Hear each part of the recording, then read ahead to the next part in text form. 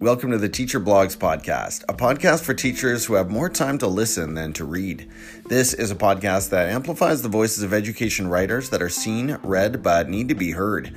If you've written a blog post that you'd like me to consider featuring here, please message me at teacher_blogs on Twitter.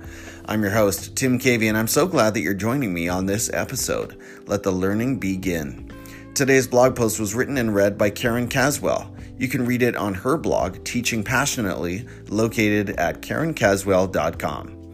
You can also connect with Karen on Twitter at KCASW1 or on Instagram at KAZCAS23. Now, here is Karen's blog post, Walking a Fine Line.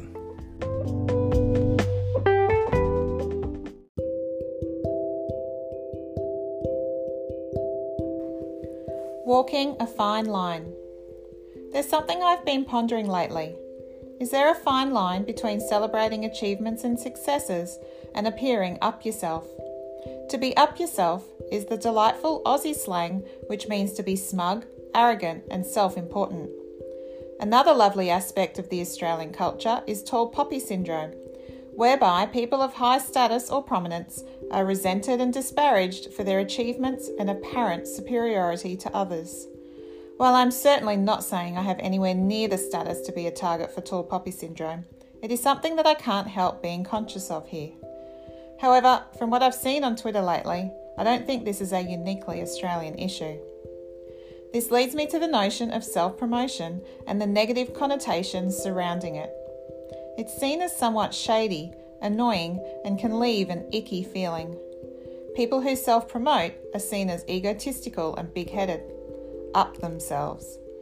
I think part of this may come from the insecurity, jealousy, and possible small-mindedness of those criticising self-promoters. Especially in this era of a plethora of social media platforms, it's all too easy to sit behind a screen and fire off comments condemning and judging those who put themselves out there. However, is a bigger problem the lack of relationship or authenticity between those promoting and those receiving the messages of promotion? It takes bravery to share, to be vulnerable, to stand in the arena, striving, struggling, achieving and failing. We need to ensure we share all of these things. Absolutely celebrate our achievements and successes, but also share our challenges, struggles and failings so that we truly connect with others. It is through connection and showing our authentic selves that we build relationships and a sense of community. Another important element is engagement. We need to not only share with others, but engage with them as well. We need to be aware of and responsive to people. Hopefully, people engage with us in respectful ways, but if we're questioned or challenged, shouldn't we respond? I think the reluctance to do so arises because so many people doing the questioning or challenging don't really seem to want to authentically engage. They simply believe their opinion is the correct one and want everyone else to believe this too. Attempting to engage with these people is futile.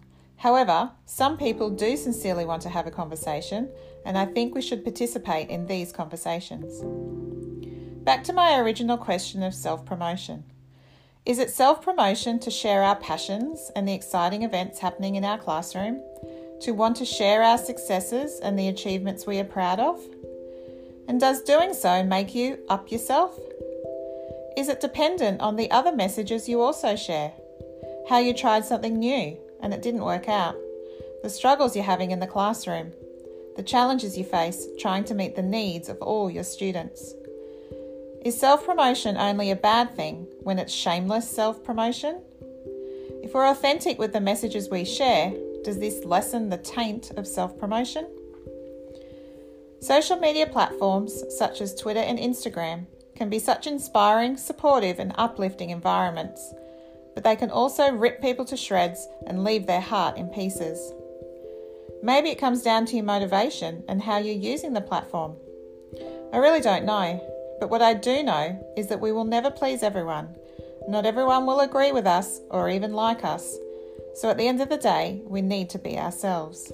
Stay strong and true to our goals. Remain positive. Know we will make mistakes, but are doing our best. And maybe even more importantly, Remember that other people are doing all of these things as well. If you need to question or challenge others, do so respectfully. No one is perfect. Be accepting of differences. Be kind.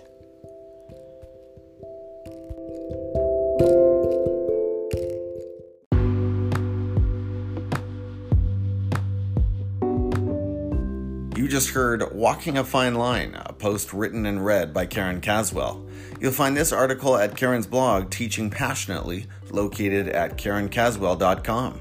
If you're listening to this on a mobile app, you'll also find a direct link to her blog post in the show notes. You can also connect with Karen on Twitter at KCASW1 or on Instagram at KAZCAS23. If you enjoyed the content you heard in this episode, please subscribe to the podcast and follow me on Twitter at teacher_blogs. This podcast is created entirely using phones and the Anchor app, which is free, proving that you too can start podcasting today with no money in and no special equipment needed. If you have any questions about how to get started, feel free to pass them along and I'll do my best to help. I'm your host, Tim Cavey, thanking you for joining me today and hoping you'll be back for more right here on the Teacher Blogs podcast.